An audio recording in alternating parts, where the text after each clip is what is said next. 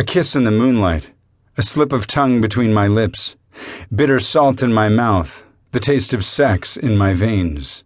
Stronger than sour mash, harder than liquid steel, your hands on my skin pouring fire into my veins. The devil's brew.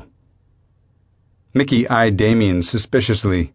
His best friend was leaning over a glass case, staring down at rows of sparkling watches and shaking his head at the salesman reaching for a diamond-encrusted timepiece. "Nah, shoon's not like that," Damien muttered. "Something solid, not too heavy, but it has to have some weight on it. Good quality, not flash." "Walmart has some Seiko watches, I believe. Perhaps that will be more your style, sir," the man sniffed. Mickey rolled his eyes and took a step away from the counter. Damie's entire body stiffened, and he knew that cue well.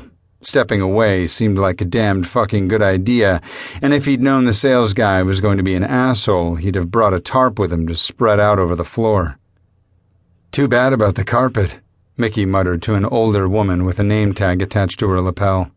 Her overly painted mouth dropped open an inch, as if she were about to ask a question, but she stopped when she caught a good look at Mickey.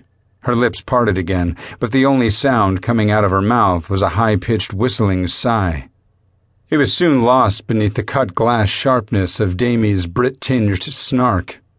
"Look, asshat!" Damie didn't get a chance to get wound up. The woman was quick. Mickey had to give her that. Despite the distance between them and her pencil-high stilettos, she practically flew across the carpet and slid in between Damien and the salesman, a ring on her finger hitting the glass hard enough to make it chime. The Giants probably wished they had her to cover second base because she could move.